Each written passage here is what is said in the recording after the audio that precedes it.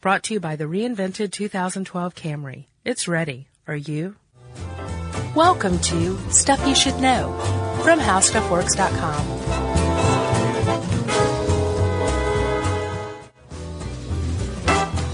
Kabloom, and welcome to the podcast. I'm Josh Clark. There's Charles W. Chuck Bryant, and this is Stuff You Should Know.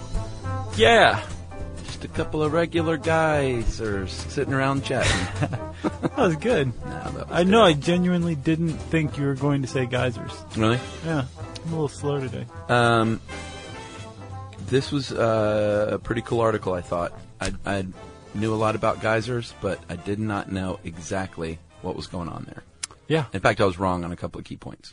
Oh, really? Yes, which I will not point out. Oh, come on. I thought they spit out lemonade, Right. first of all. Yeah. And I thought there was a little guy down there doing it. Oh, gotcha. Leprechauns? Yeah. Yeah. That's what everybody thinks. So I was wrong on both of those points. Do we have a geyser myth sound effect? I don't think so. Oh. Does this count as weather? No. This is earth science. Science. Biogeochemical processes. Okay. I just know you're trying to beef up our weather. This is not weather. It's not weather. Although it does begin with weather. Yeah, I mean, sure. When something precipitates, that's weather. Sure. And precipitation precipitates the explosion of a geyser. That's right. Chuck. Yes. I have no geyser introduction, man. You can't blame me, though. Like, I looked. Yeah. And there is really not a lot going on geysers. I thought you might tell the story about the people in 1903 who died. I was going to, but I didn't want to just usurp it. Okay. But let's do that, though, since you brought it up. Because, I mean, I thought about that, too. I was like, whoa, hang back, Josh, hang back. Well, apparently geysers can kill you. And, you know, when you see something like Old Faithful go off, that's why you're 300 feet away watching it. Yeah. You know, you're not going to be on top of the thing. Right. But apparently in 1903, in New Zealand, which is lousy with geysers, some tourists visiting there got caught in a jet at Waimangu Valley. Nice. That was good. And it killed all 4 people and carried them more than a mile away. Yes. That is sad. And after we explain how geysers work, I think we should mention that again. Because once I understood how geysers worked, and then I read that, I was like, those people met a terrible, terrible demise. Sure. Like, that was a terrible way to go. Yeah, I mean, it's tantamount to getting thrown into a volcano or caught in dropping into the cracks of an earthquake. And they're all kind of related, as it turns out. Yeah. Or being bludgeoned to death. Which is not related. No, but it's a pretty bad way to go, too. To geothermal earth properties. So, Chuck, geysers, as I learned from reading this article on HowStuffWorks.com, our beloved site, are actually kind of fragile, and there's not that many. This article says 1,000? There's 1,000 geysers, roughly, in the world. And I read elsewhere that there's only about 50 geyser fields on the planet. And about 2/3 of those have 5 or fewer geysers. Wow. Which makes Yellowstone a pretty substantial repository of geyser and geyser-related activity. Yeah, totally. Because when you're talking geyser, you don't ever just talk geyser. You're also talking fumaroles. Mm-hmm. You're talking hot springs, sure. mud pots, steam vents. And all of them are based around the same thing, which is there's some sort of geothermal activity that's relatively close to the Earth's surface. Right. Right? Yeah. And there's 3 components to a geyser. And they are water supply, plumbing system, and heat source. Yeah, and I'm going to argue a 4th later on. Okay. Later, though? I have to wait? I'm going to call it, we'll just go ahead and say what it is, which is remoteness. Right. And then we'll circle back. Like it's detached from its family. That's right. It becomes very remote. So a water supply. Let's start there because if you ain't got water, you ain't got no geyser. Yeah. And I saw in this article that rivers can often form the water supply. I didn't see that elsewhere. For the most part, from what I can gather, is that the water supply is precipitation. Yeah. Rain and snowmelt percolating through the Earth's crust over 500 or 1,000 or so years. Yeah. And then it trickles down to the point where it comes in contact with, like we said, relatively shallow geothermal activity. usually very, very young volcano or volcanic activity, or very, very old, like in the throes of death volcanic activity. Oh, is that right? Yeah. And it can be anything from magma to cooled magma, but it's very hot rock, and it's close enough to the surface that this water doesn't evaporate. It starts to trickle back up.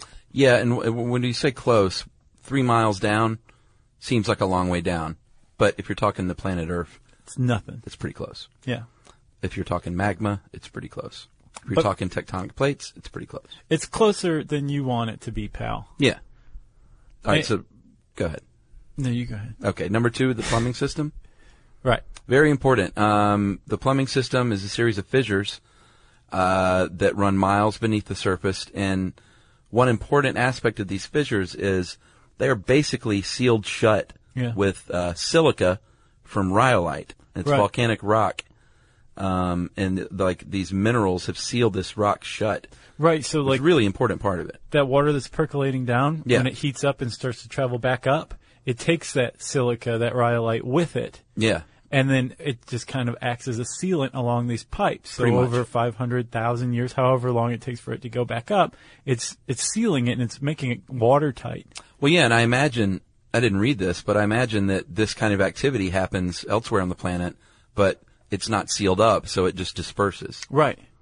Right? Yeah, because one of the key ingredients of a geyser is pressure, high pressure. That's right. And to get that pressure in these pipes, you have to have rhyolite-coated, sealed pipes. That's right. Okay? So there's the plumbing system. And the plumbing system varies. All geysers are different. Sometimes it's just like a huge, long vertical shaft. Sometimes it bends and turns and winds around. Okay, so this is something that actually differentiates geysers from a hot spring. So a hot spring is just like a long vertical shaft coming from hot water up to the top. Mm-hmm.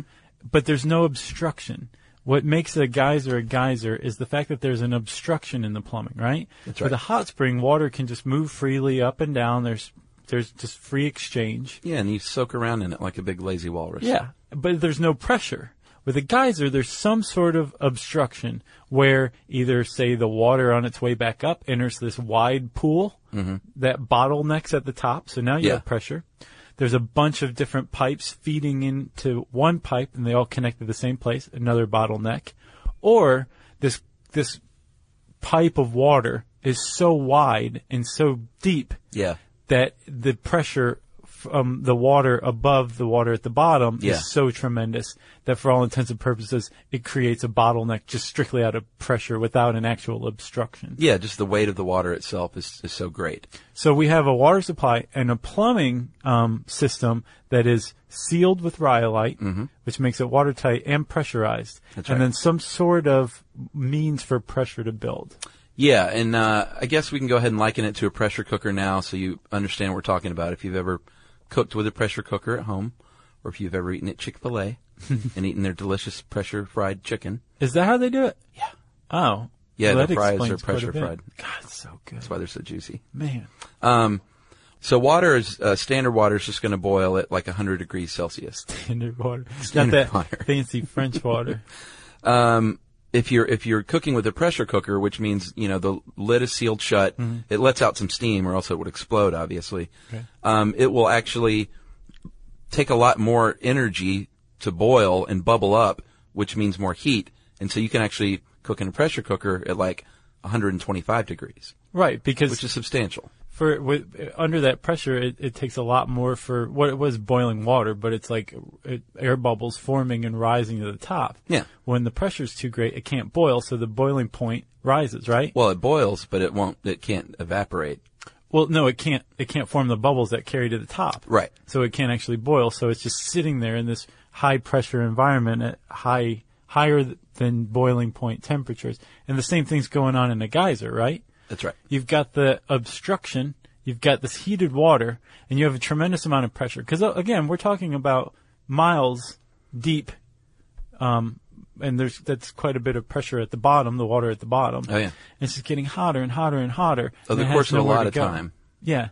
Like, I guess it depends, but for a geyser to form and start, they think the oldest one is between 5,000 and 40,000 years old. Oh, really? So yeah, so it takes a little while because the plumbing has to seal up and everything.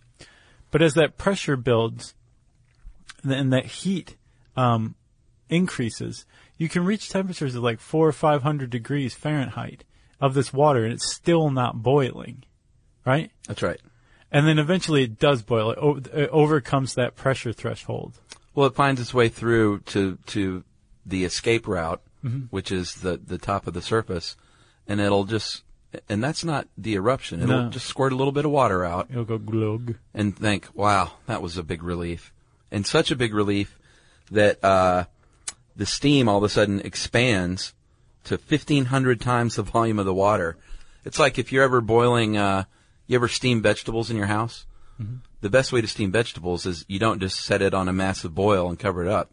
You get it to that massive boil, and then you turn that heat down low, and all of a sudden that pressure drop creates like massive amounts of steam. Right, and the reason why is because when you increase pressure, you increase the temperature that's the boiling point of water.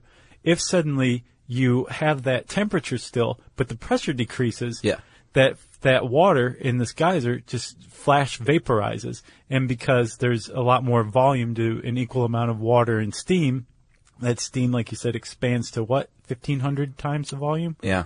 And there's your geyser, pal. Yeah, that's all of a sudden all the steam in the water just gets shot out.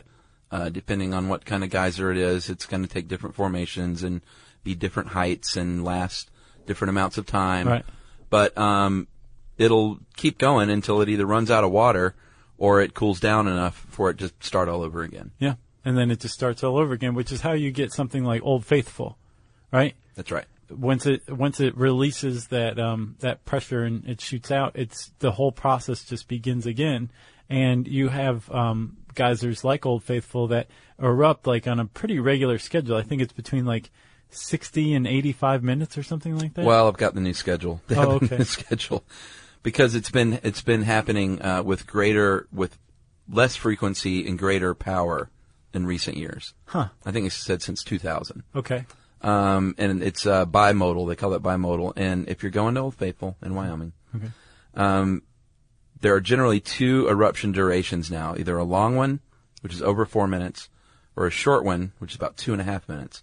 And if you have just missed the short one, there'll be about an hour before your next eruption. Okay. If you have just missed the long one, then there's going to be about an hour and a half until the next one. But either way, it's worth sticking around for, right? Yeah, and it's funny if you go to the page, and there's obviously a webcam up where you can see it and stuff, but that's not as fun.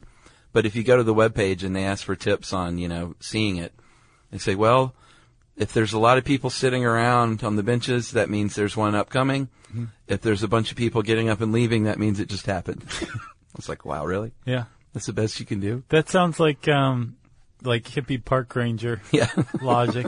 Exactly.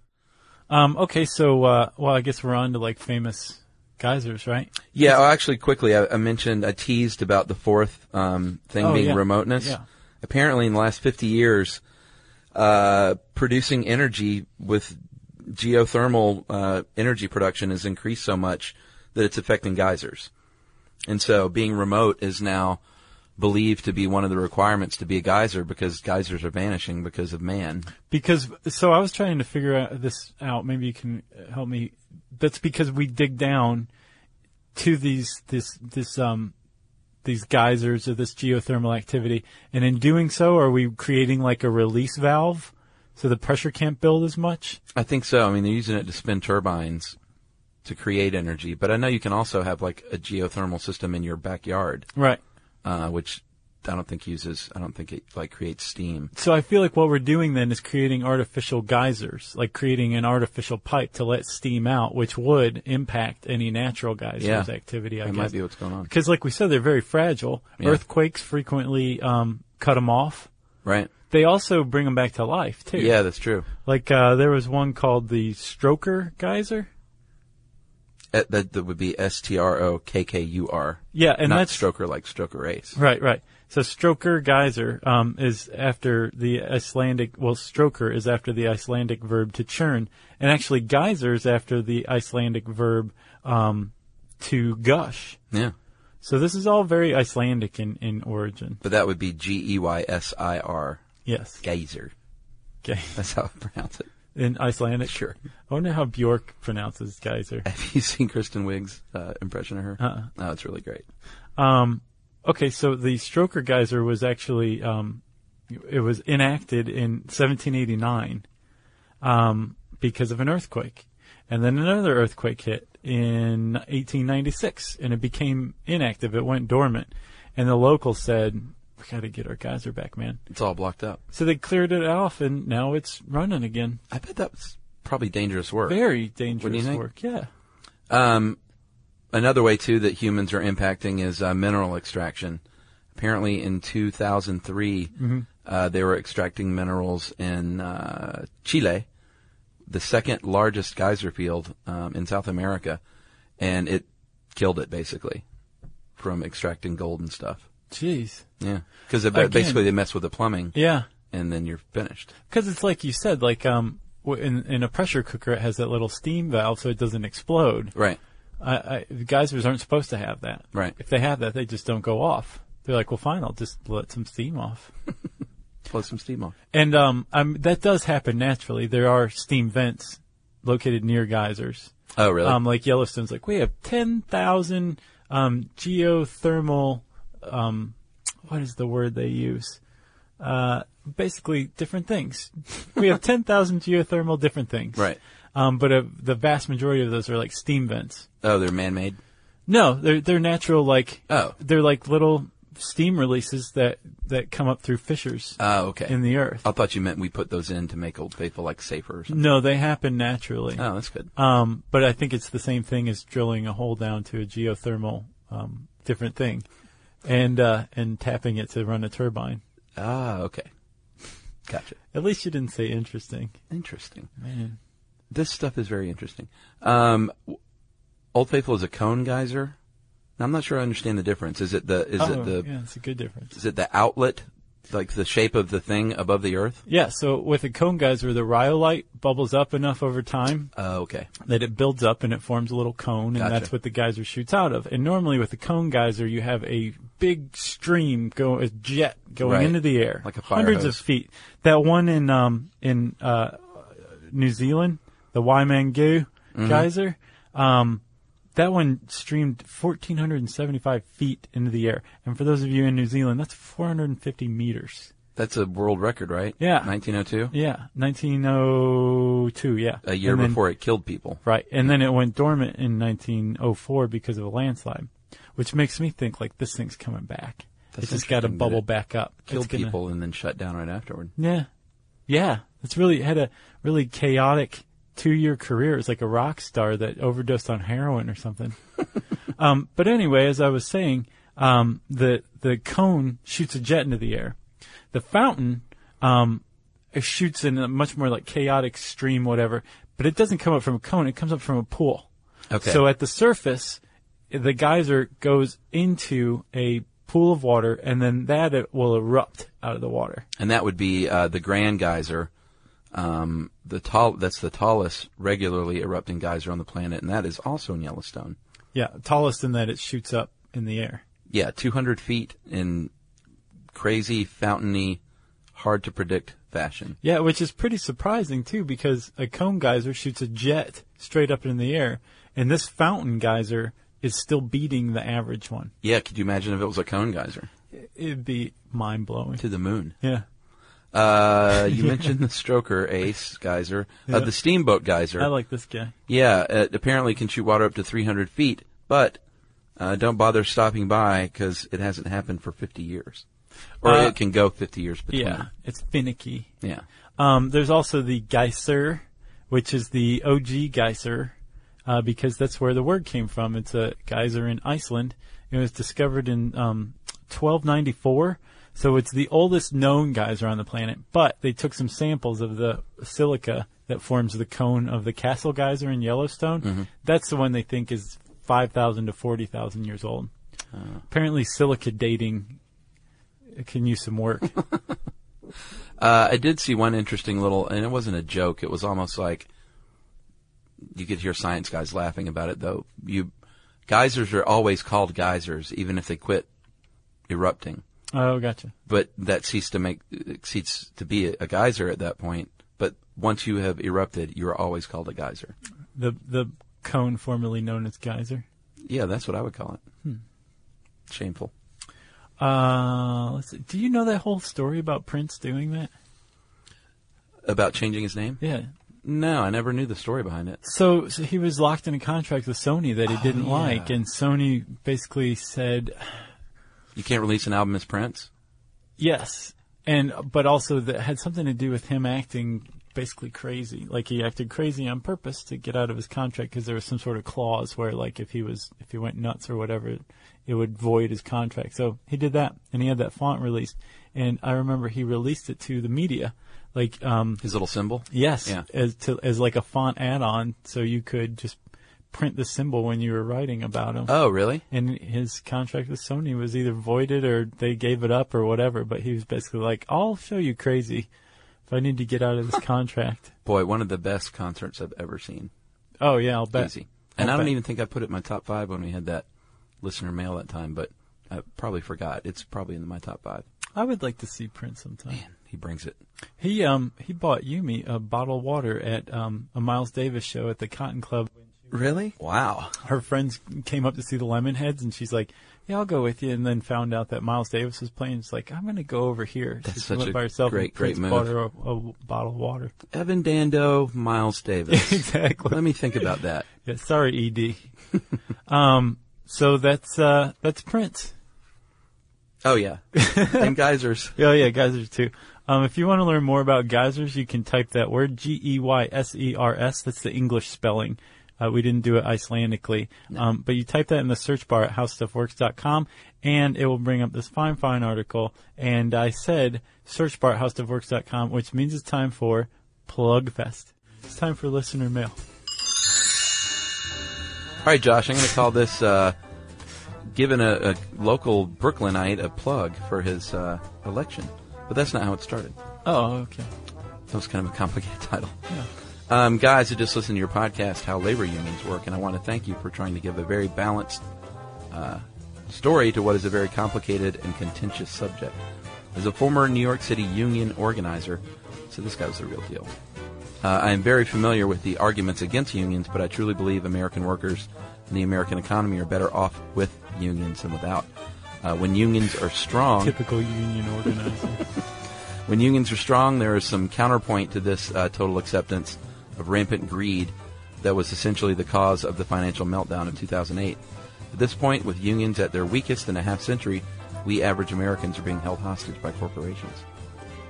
This is what he says. Right. I have to say, in my line of work, violence was not the norm, but intimidation by the employer was constant. They did everything from threatening workers with being fired, lying to them and telling them they did not have collective bargaining rights, to telling them the union would only steal their dues and not get them a good contract. That's a deceptive HR person right there. Yeah. Or they would tell workers they would work out individual deals with them if they would vote against the union. Like trying to break. Yeah, that's pretty hairy.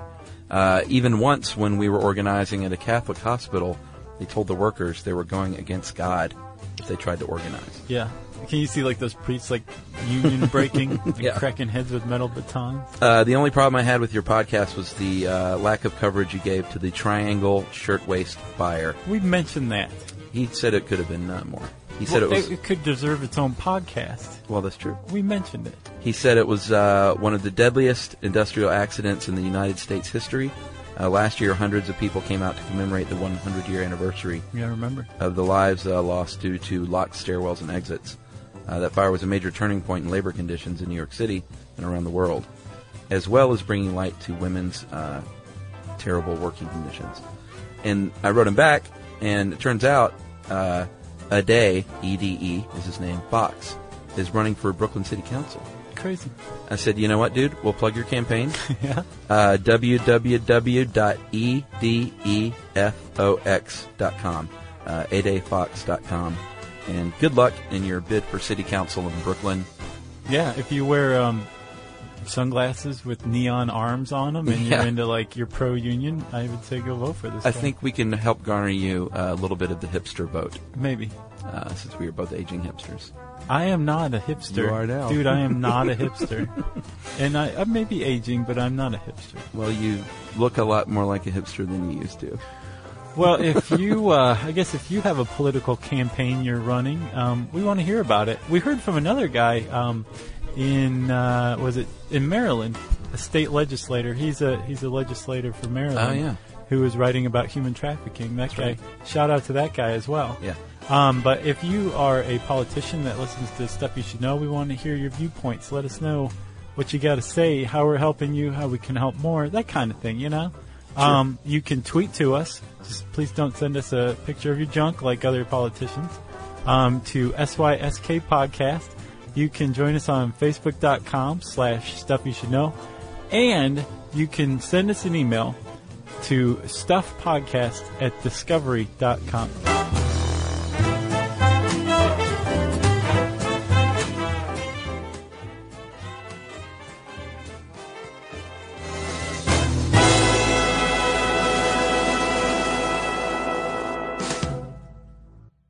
Brought to you by the reinvented 2012 Camry. It's ready. Are you?